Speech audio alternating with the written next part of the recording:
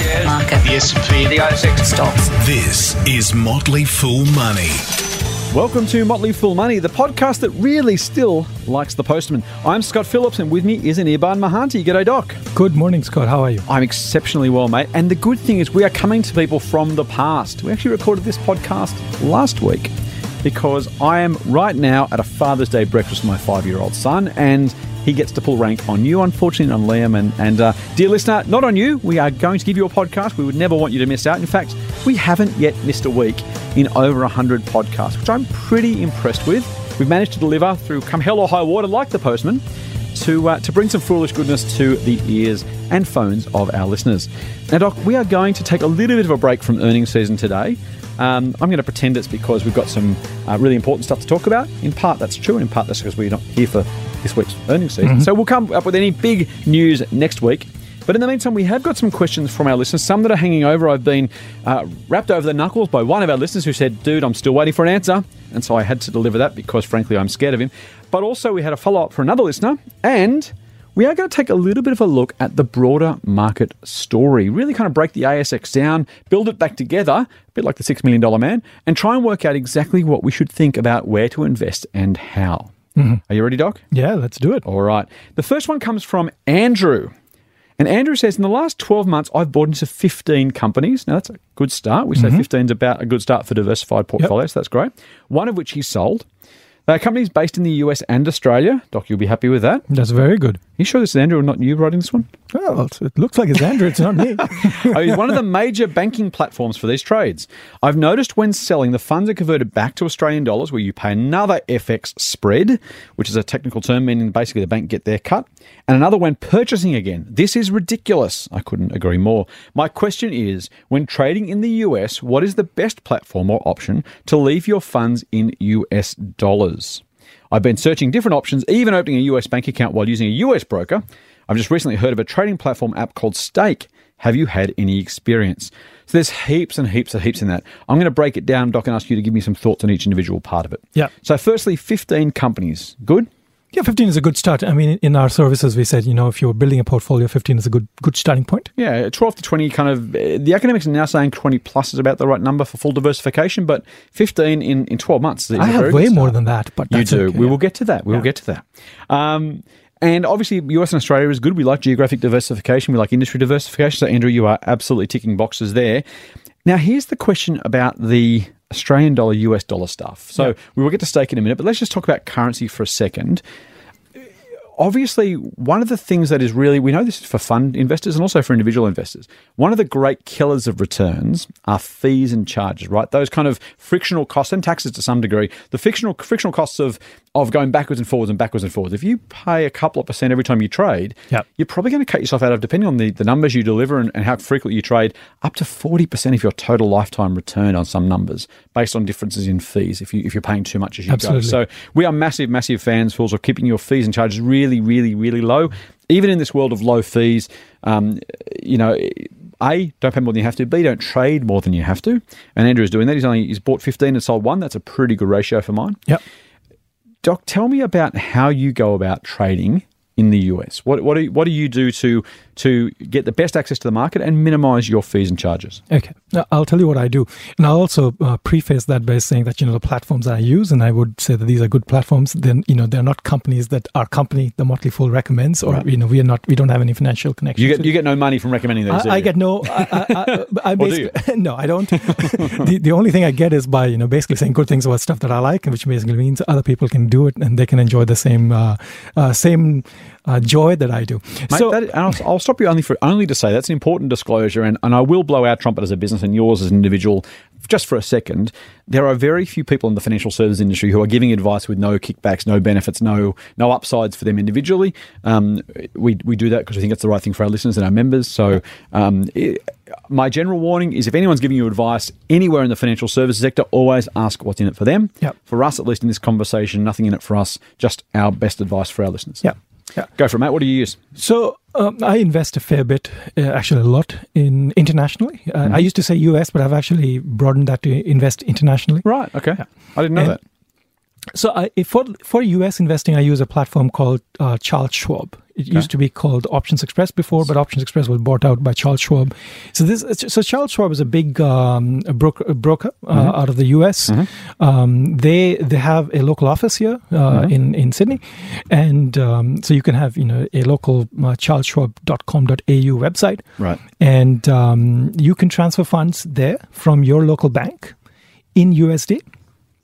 And so is it in USD? You mean into USD or actually in US dollars from no? So last when I checked, what they want is you to transfer money in USD. So there's a problem there, because if the moment you ask your local bank, like if I ask Combank to give me USD, they kill me with the transaction fees. All about the fees. All of the fees. So what I actually found a good way out of that. What I do is I use another service, an Australian company called OzForex. Okay. And I use that to convert money when I'm transferring from my local Australian dollars to USD, and it gets sent essentially from here to Charles Schwab in New York, and money gets and it arrives in a day or two. So you basically transfer money from your bank account to an Options Express noted account, giving them instructions to forward it to somebody else, and they handle the Forex exchange for you. Yeah, so basically I use OzForex, right? And I mean, Charles Schwab had told me that they're going to have a way to do the conversion at their end. Okay. But I've found OzForex works very well for me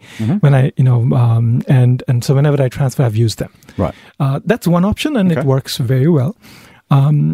Charles Schwab, though, only allows you to invest or is a platform that allows you to invest in the US. Right. You can do international investing, but I believe only for mutual funds. Okay. If that's of interest to you, and to get that, you have to fill in extra forms. So I don't have that. There is another platform that I use, which is called Saxo Capital Markets, and they allow you to actually choose your base currency. So you can choose whether you want to keep your base currency as Australian dollars or British pound or whatever you want. Right. And whenever you make the transaction, they take a very small fee, essentially on the spot rate. Okay. Right. Which I find very attractive. So I have an account there which actually sits in where the base currency is set as Australian dollars, and I use that to essentially access about 30 or 40 different markets. Okay. And they have they take a bank transfer from your local Australian account to another local Australian account that they own, and you can trade. Their platform is not the easiest one to use, but you can use it. Right. Sounding pretty complex thus far. So you've kind of got to transfer money. You're either going to get your bank to transfer Australian dollars, or you've got to use a Forex broker like OzForex. Yeah. With Saxo, do you deposit in Australian dollars, or you still have to use OzForex to deposit? No. So with Saxo, it's relatively straightforward. You transfer from your Australian account to another Australian account. Okay. They have a reference number for you. It's like basically doing a BPay. It's actually like a BPay. Right. You BPay into their account. With Saxo, it's pretty straightforward. Okay. It's a little bit more convoluted with Charles Schwab, but I do love the Charles Schwab interface. It's much cleaner, easy to use. They have a lot of research that you can get, and the trades are cheap. Right. Okay. So that's a pretty good combination of ideas. If I will say, for what it's worth, my view is for most people, unless you're super engaged in investing internationally, you probably don't need an international account, right? Like you can most large companies, in fact, almost all large international companies, will have an ability to buy or sell them on the US exchanges. So you can buy what they call American depository receipts, or ADRs, for most European and Asian companies of any significant size on the US market directly using a single broker. So I would say, for what it's worth, my view is you don't necessarily need to go to a fully international broker. Yeah. But and for what it's worth, mate, I also use Charles Schwab, having been an Options Express customer as well. I was transferred across to them. I haven't made any deposits recently. I didn't realise you couldn't. You used to be able to deposit Australian dollars in an Australian bank account back in the day. Yeah. So that's worth talking about. So that's good advice. Now let me go to the question about stake. What do you know about stake? So stake is interesting, right? So it's basically zero fees buying and selling. Hang on, what's the catch?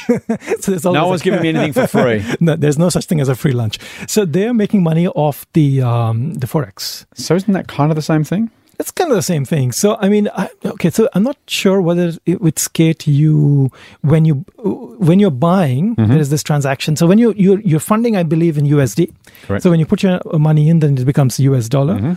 And they make their cut on the way through. On the way through. So when you made the transaction, and then I guess when you're taking money out, they'll make the transaction. Right. And I guess they also probably, maybe draw some interest on the money that sits there. So that maybe is the other way they make money.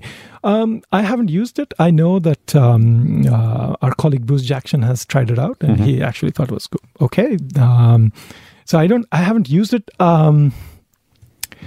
Look, I mean, it might work for people, and if you're transferring, I believe if you're transferring larger amounts of money, then the cut is, would look insignificant compared to if you're doing smaller amounts of money. So maybe you have to do a bulk transfer, right?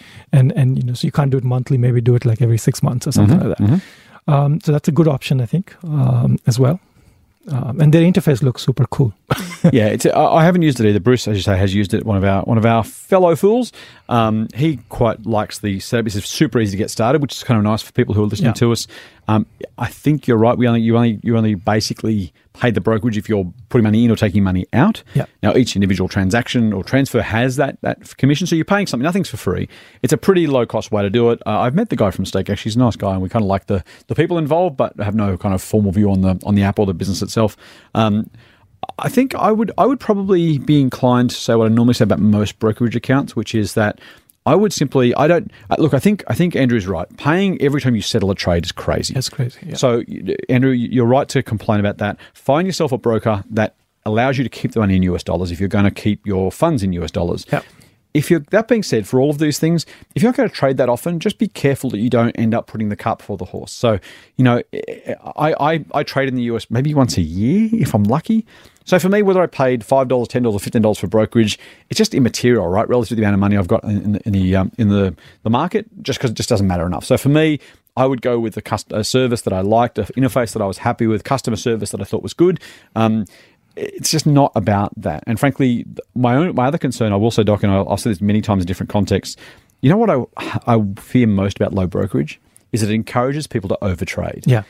There's a back in the day when you had to pay $150 brokerage to someone, yes, the broker was getting rich and that was crappy for everybody, but it kind of meant you couldn't and you didn't want to trade that frequently, because if you're going to, you're putting larger amounts per trade, and then you came, well, hang on, if I sell something and buy something else, that's $300 round trip, right? Just to sell one and buy another. It made you think twice about what you were doing and kind of put a handbrake on that overactivity. So I would say for most people, by all means, keep your costs low. We just talked about that. And if you trade too frequently or pay too much tax, it will cost you a fortune. But it's the frequently bit for mine rather than the actual cost per transaction that's far, far more important. And again, that temperament of just being really careful not to overtrade just because it feels like it's free to do so. That's kind of a one-way ticket to the poorhouse. We know that even index fund investors end up losing to the market somehow. Well, the answer is because they trade too frequently. They try and buy at the right time, sell at the right times, rather than just hang on and enjoying the ride. You think index fund investors are supposed to get the average index return, and they should, but we just can't help ourselves. Those buy and sell buttons are just too big and shiny, and kind of we all want to think we're smarter than we are, and we can somehow tell what's going on in the market. So, yep, keep your fees low, find the best interface, but just don't trade too much.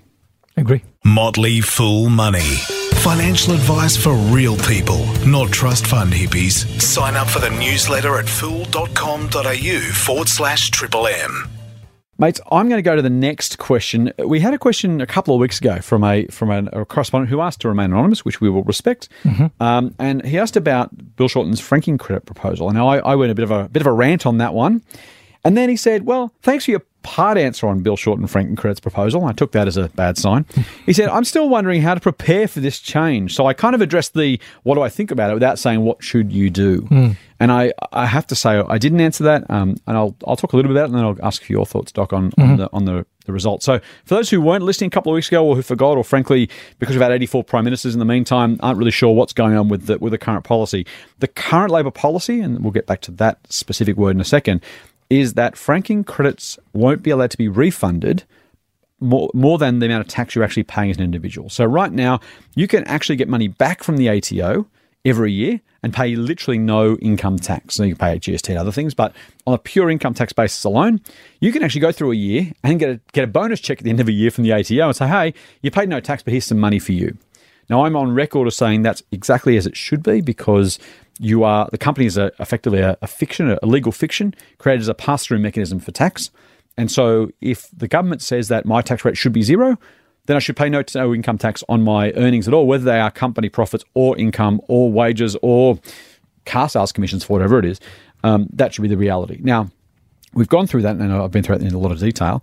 But how to prepare for the change is an interesting question. So I'll say a couple of things. Firstly, this is just a policy. And you mentioned last week, Doc, the fact that policies are policies, and it's a long way between something that someone thinks about today. Labor has to win the election. B, they have to take that policy to the election.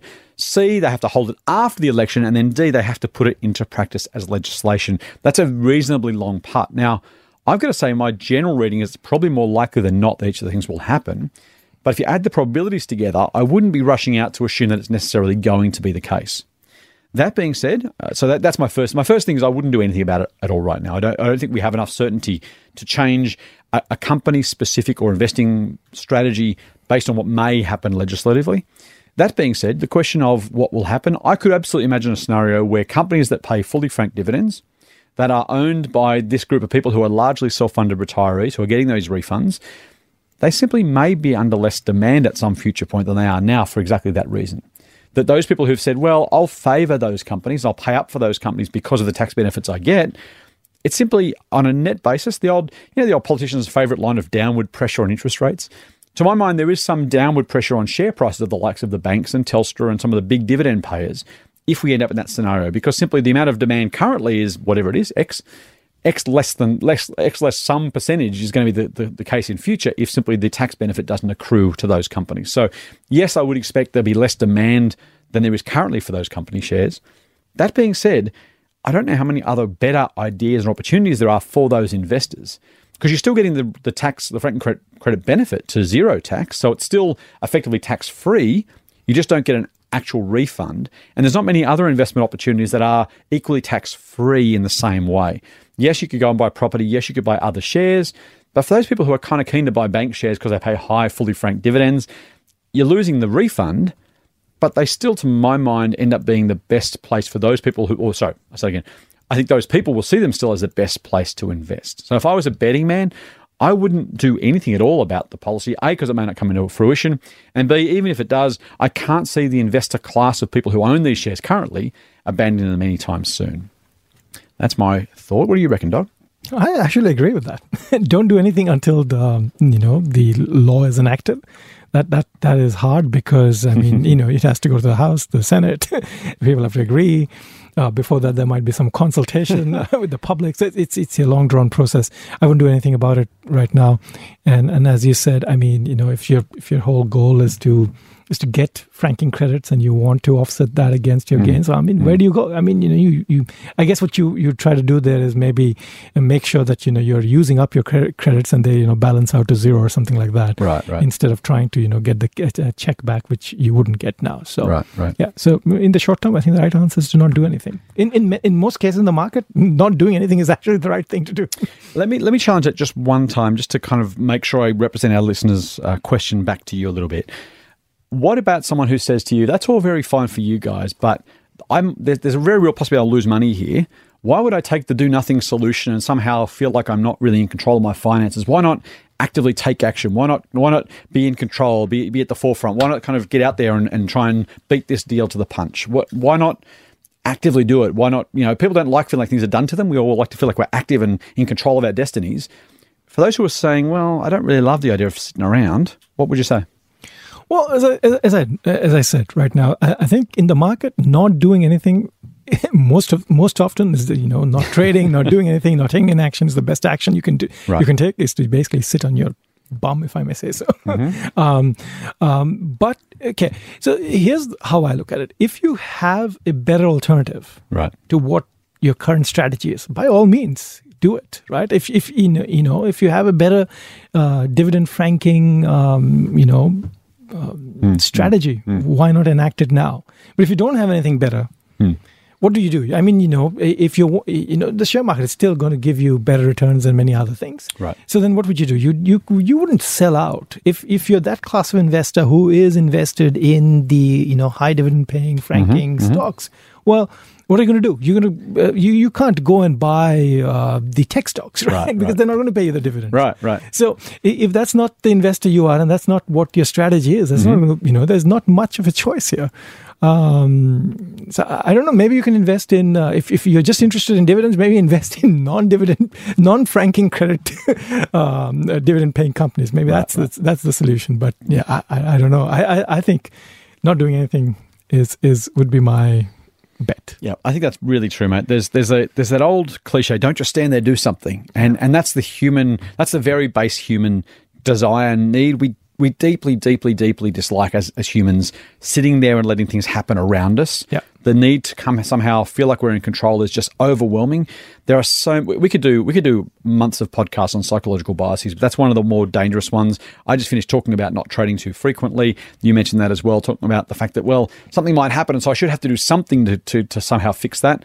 I will compare it to the likes of everyone you've ever read for the last. So January 2016, we saw in the AFR RBS saying sell everything, calamity's coming.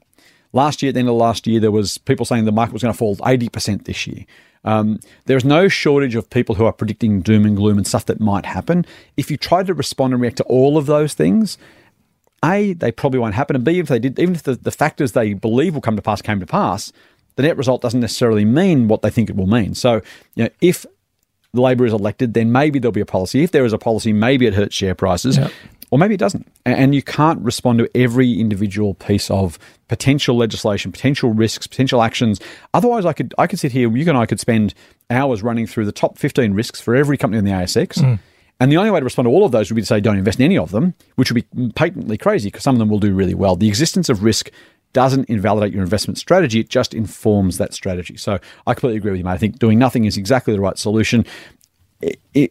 Frankly, I will say for those listeners who are heavily into the banks and Telstra and others, high dividend paying stocks, if that's your portfolio, I would say diversify anyway, regardless of the strategy that Shorten's going to implement. And if it does save you from some downside, then great. But frankly, if you've got an overabundance of banks, overabundance of slow growing, high dividend paying stocks, there's every probability that you're taking on more risk than you imagine because you simply don't want to have that much of your portfolio allocated to those companies. That's right. I think that's true. Real money advice from real people. Not just a couple of dicks with a Porsche. Get more at fool.com.au/Triple M. Mate, I'm going to move on. I got a question from Tim. Mm-hmm. Now, Tim said I wasn't allowed to say how much he's enjoyed the podcast, but he said it with a smile. So I'm going to read out his first line, which is, "Hi, Scott. I am enjoying the podcast and your recommendations on Share Advisor." Tim, thank you very much. I'm only including your question because you said nice things, so thank you. That's a good way to get your question read out on this podcast. We are nothing if not sycophantic, and so we will absolutely, and narcissistic, so there's a couple of things we are. I'm going to add my thanks to Tim. Tim, that was great, and we appreciate it. Send more love across to us. We'll take it. Indeed. More importantly, he says, I took note of something you said in a couple of weeks ago, in a recent Mailbag podcast regarding LICs, or listed investment companies. Mm-hmm. You said you and your colleagues generally prefer ETFs, or exchange-traded funds, over LICs. Yet on your published holdings on fool.com.au, you list Soul Pattinson and Berkshire Hathaway. Am I missing something here? Are they not listed investment companies, or are they something slightly different? I expect to see more of your recommendations in your holdings. Money where your mouth is. I also checked out Nearbarn's holdings and understood none of it. So, again, a lovely multi-part question from Tim, and we'll address them all individually. So, LICs, once upon a time, were the only way you could get broad market exposure in a single investment. So back in the day, before you could buy index funds, before you could buy an exchange-traded fund, which is effectively some manager's combination of a whole lot of stocks on a theme or an index or an issue, you kind of, if you wanted to have bits of everything, you either had to buy them yourself or you go to a listed investment company. Some of the oldest ones are the AFIC, the Australian Foundation Investment Company, or Argo Investments. These guys are decades and decades and decades old. They basically try and put together a portfolio, a really wide, diversified portfolio of Australian stocks. And you could buy shares in those investment companies and get the markets, not the market's return, because they never offered exactly that, but some version of a market return plus or minus a bit. Perfect diversification in one stock, what we used to call in the good old days widows and orphans stock. So if you had to say, well, here's a diversified group of everything, jump on these, invest in these, put them in the bottom drawer, you'll be right. And I said a couple of weeks ago that I just don't get why people do that anymore. ETFs are lower cost, you get exactly the index return. It makes zero sense to me to invest in an LIC. So that was what Tim heard, and I still stand by that. But he says, hang on, aren't Soul Pattinson and Berkshire just LICs in a different form? And I'm going to cop to a yes on that one, but also a no. And let me explain. Soul Pattinson, Washington H. Soul Pattinson and Company, the full name of the business, was a pharmacy chain way back in the day. And they kind of evolved to say, well, we're making all this money. What do we do with it? And rather than pay it as dividends or buy other businesses, other pharmacy chains, they invested it in a series of listed investments and then unlisted investments, to the point where they now own stakes in a couple of large businesses: Brickworks, API, TPG, They own a property portfolio. They do own a small portfolio of listed companies as well, so BHP and banks and other things. And they do a whole lot of, they've got an investment bank, they've got a whole lot of stuff in their portfolios. Berkshire Hathaway, as people will know, is run by Warren Buffett. He owns very large stakes also in publicly listed companies, including your favourite, Apple, Doc. But it's his largest holding. Coke and Amex, and it was IBM for a while. And he also owns a very, very large number of wholly owned businesses, so businesses that Berkshire owns outright, including real estate agents and car dealerships and parts makers and all sorts of wild and wonderful things, bookstores, candy companies, the whole box and dice. I think here's how I draw the line between the two. A broad LIC that's basically only doing an index fund type operation like Argo or AFIC are pretty much just doing that. And so if you want very, very, very broad diversification, you want to buy the market, you might as well buy an ETF. You get the market return, you pay as low fees as the companies can possibly manage, Vanguard in particular, and you can go on your merry way. Also, the bid-ask spreads are lower. Right. The difference with Berkshire and Soul Patts, though, is these guys are active investors, really not trying to do anything of the sort. There is zero correlation between Soul Patts and the market or Berkshire and the market in the way they are constructed. Now, Berkshire's getting to a size where it almost is a proxy for the US economy in some way, so it kind of is almost over time it's becoming more and more a proxy for the US market. But these are run by investors who are trying to find the best possible ideas they can and building a company that is is it listed? Yes. Is it an investment company? Well, yes. So maybe it's an LIC by definition, if nothing else, but it's nowhere near the same as those other businesses. And so from that perspective, an LIC isn't always an LIC. If you're an active investment company, an active business looking to find the best investments you can, like Soul Patts do, like Berkshire does, very, very, very different. You're effectively backing the management of those businesses and the businesses they own to give you good results, rather than just saying, I'll take a broad approach to the overall market. What say you, mate? Am I right or wrong? I think you're right. I have a different take on what Berkshire is. Berkshire is... Careful. I'm going to say good things here. Okay. It's an insurance company. Right, that's the other thing. It's basically an insurance company that is an active investor in the market. Mm-hmm. And it's basically an insurance company plus a conglomerate, right? Because it owns many, many other businesses that some of them used to be actually listed in the market and they've just bought it and made them private, right? So it's a conglomerate which has many different arms, plus it's got a insurance business, plus it's got an active investment portfolio. So it's not like an LIC in that sense, right? I mean, it's not. Right. You usually wouldn't get that exposure, right? Exactly. By an LIC, and Soul Patts is very similar in that sense, right? Mm-hmm. I mean, they don't have an insurance business, but except so they don't have the float that comes with the insurance business. But otherwise, it's very similar in that. It's similar in that mini Berkshire for listeners. Yeah. Nice. So hopefully that makes sense, Tim. Good question. The next part of your question, though, you give me a bit of a hard time. So I expect to see more of your recommendations in your holdings. I will cop to, unfortunately, the Motley Fool not giving me anywhere near as much money as I think I deserve. But that aside, I will say that every single one of my companies is either a current or former recommendation of one of my services. So in that sense, I am absolutely straight putting my money where my mouth is. A couple of holdings I have are no longer recommendations of those services, but I hold them because I've always held them. I own no companies, to my knowledge, that aren't recommendations of one of our services. So I mightn't own as many of the recommendations as you'd like, Tim. On the flip side, every single company I own is either a current or former recommendation. I don't think I can be any more money where my mouth is than that. My entire portfolio is lined up completely with the investments that we have recommended to our members in the past. He also, though, says, Doc, I checked out Doc's holdings, or Nearbuns holdings, and I understood none of it. So I'm going to ask you in a couple of minutes just to give me a quick rundown of why doesn't he understand any of your portfolio and just how do you invest? Okay. So part of the reason might be that a lot of on our portfolio listings, we have ticker codes basically that describe the company. Many of those tickers are actually to international companies. So I have a large allocation to international companies, mostly US. I imagine Apple's high among that. Apple is high among that. So AAPL, if you're looking at Doc's profile? Yeah, so AAPL, for example, it's probably the second largest holding we have, or maybe the largest actually across the two portfolios that I run. Yep. I've always invested internationally a lot, and that's my way of getting diversification. So, so part of the reason is that you'd also see I use derivatives, which you don't like at all. So I use what's known as options. And I use options. The options are not the major core of my portfolio, but I use essentially, I sell puts, Right. which is basically a way to buy a company at a lower price. Mm-hmm. And when you sign that contract, you get paid for it. So it's I like the transaction. I act as the insurance agent. I say, okay, I'm happy to buy this company, Apple, at. So Tim might have seen that I have an Apple put that I wrote for $115. Apple is today at $220 or something. Okay. I wrote that long time back. I usually write long-term puts. So hang on, let's try and make options interesting on an audio format. I will do my level best. Okay, and we'll make it quick. So an Apple $115 put. What does that do? Okay, I'll backtrack. Okay. So when Apple was, let's say, at $130, yes, maybe a couple of, maybe a year and a half back or so, and when Warren Buffett was buying, yes, and I said, well, Apple looks undervalued. It looks a great business. I love this business. At $130, it seemed cheap. Okay. Yeah.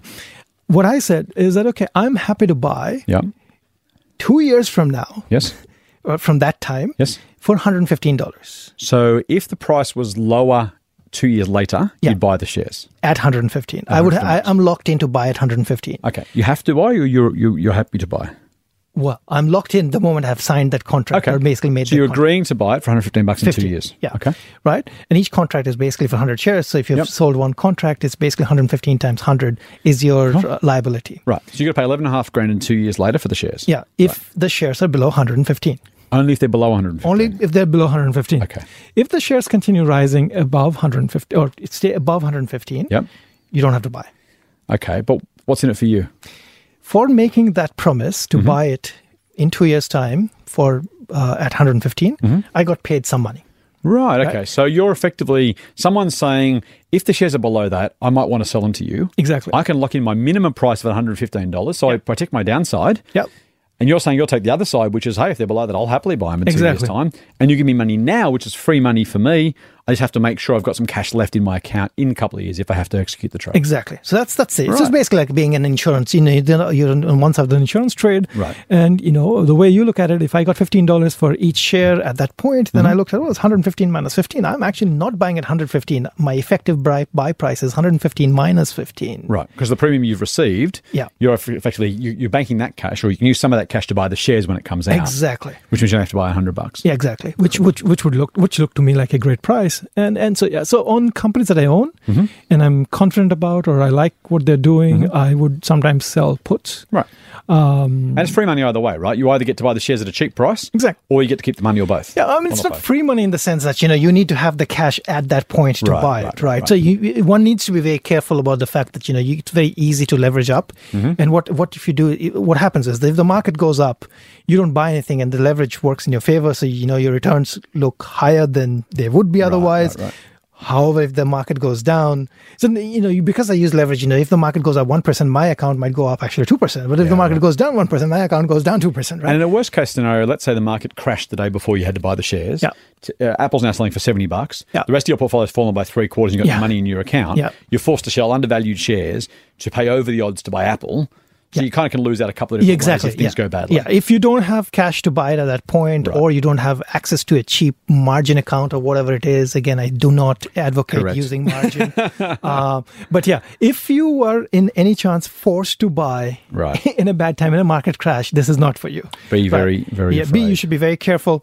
But it's a strategy that I find useful in terms of, working. It's another strategy that a lot of people don't use, and I find it's an interesting strategy, and I like it. I'm going to leave you to do that, Doc. I'm happy just to make money the old-fashioned way, slowly and carefully, and at a very decent compound rate. But if you have to play those games, I will let you play. We might at some point dig a little bit deeper into options, not as a full podcast. You're showing your age. By not picking up on these new and exciting things. I'm happy to stay with Warren Buffett. Thank you. You can play your games. I'm going to do it the old-fashioned way. All right. Okay. We will actually talk options at a later date. I think it's an interesting topic, and as much as it's not for me. And I do think people can use it really badly and cost themselves a fortune, as you've alluded to. But I understand they can be useful in some ways, and we will come back and talk more about it because it's an interesting topic, and I think a lot of our listeners will value your insights and input. So I will swallow my dislike, and I will ask you more about it. Well, I'll just add one thing. At some point, Warren Buffett also used it. So, and let's leave it at that. That's exciting. Thankfully, he's smart enough now. There we go.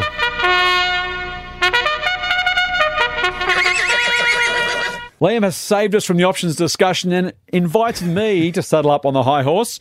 Listeners, I'm not sure whether that's a good thing or I'm not sure if it's an improvement or a worsening of situations, but you're going to have to hear my high horse anyway as we finish off this podcast. I am going to rant loudly and long. Doc has got a surprised look on his face like I don't normally rant, which is unusual, about the fact that the short-termers are killing the long-term. We found out last week, in fact, we don't know yet because we recorded this last week before the decision, we now have a new Prime Minister. Unless by some magic Malcolm Turnbull is still in the chair. I think it's very long odds. But assuming he's not, we have another Prime Minister, the 5th in 5 years. By now, we might even have a general election on the cards for all I know.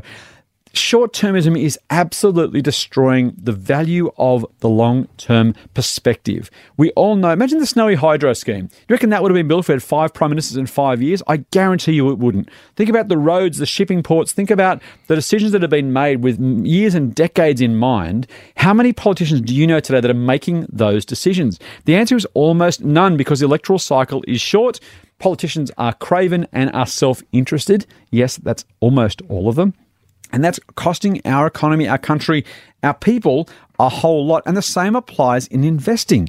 We see so much in company reports about the short term, this 3 months, this 6 months, this next year, companies managing expectations, trying to maximize profits today for their bonuses, for their jobs, for their reputations, at the expense of the long term. We've seen so many companies that have come asunder because businesses have made too many risks, try to do too much to get the short term results and bugger the long term. We're even seeing it in the corporate tax debate. Thank God, and this is a slightly political view, but only on a policy basis, not a party political view. Thank God the Senate voted down the company tax cuts. People who believe that companies will suddenly pay people more money and invest in more jobs just because they're paying less tax are completely mad, ideologically driven, completely mad. You want to make sure the economy is flowing. If the economy flows, it means more people spending more money on more things, which creates more jobs. You don't do it the other way around. You certainly don't do it by cutting taxes. When businesses have already made their profits and made their things, it comes down to how much activity there is in the economy. That is the job of governments. That is the job of people who want to see the economy grow. That is what they all should be doing, and not enough of them are, Doc. And it is driving me mad. When it comes to elections, when it comes to company managements, when it comes to your decisions in life, look for the long term. There is so much more money to be made, so much more benefit to be created by focusing on the 5 and 10 year view, rather than obsessing over the next 3 or 6 months. Yes, Canberra, I am looking at you. Yes, corporate CEOs, I am talking to you too. And there ends my very, very satisfying rant. It was a long rant. There we go. Hey, you even got the Winnie. That's pretty impressive. That was it. Oh, I feel so much better. I feel so much better. That's such a long rant. I mean, that's very unusual. And in one breath. Did you like that? I love it. I was pretty worked up, I've got to say. Yes. It's that sort of time. I've had enough. I'm mad as hell and I'm not going to take it anymore. Fools, we love hearing from you. Please send us your comments, feedback, questions or ideas. You can email us at info@fool.com.au. You can hit us up on Twitter at @TheMotleyFoolAU. You can hit me up personally at TMFScottP or Doc at @Anirban_. No. Anirban Mahanti. At Anirban Mahanti, ANIRBAN. MAHANTI, Anirban Mahanti, or TMF Scott P. Hit us up. We love hearing from you. We love answering your questions. And frankly, this podcast, believe it or not, despite my self-indulgent rants, it's all about you. We want to know what you want us to talk about, what you want to hear about, the questions you want answered. Let us know because we can then deliver a podcast that works exactly for you. And of course, as always, if you've got something nice to say, let us know. If you haven't, please keep it to yourself. And that does wrap us up. But before we go, please don't forget you can and should subscribe to the Triple M Motley Fool Money podcast through iTunes or your favourite Android podcast app. And if you like what we're doing, throw us some stars. A nice 5-star rating is always kind and appreciated. It lets other people see the podcast and know that it's worth subscribing to too, if only so you can share your dislike of my high horse rants. Share it with your friends. Share it with your friends. Yeah. It's pretty decent, isn't it? Yeah. It's the least you could do, really. It's the least you can do.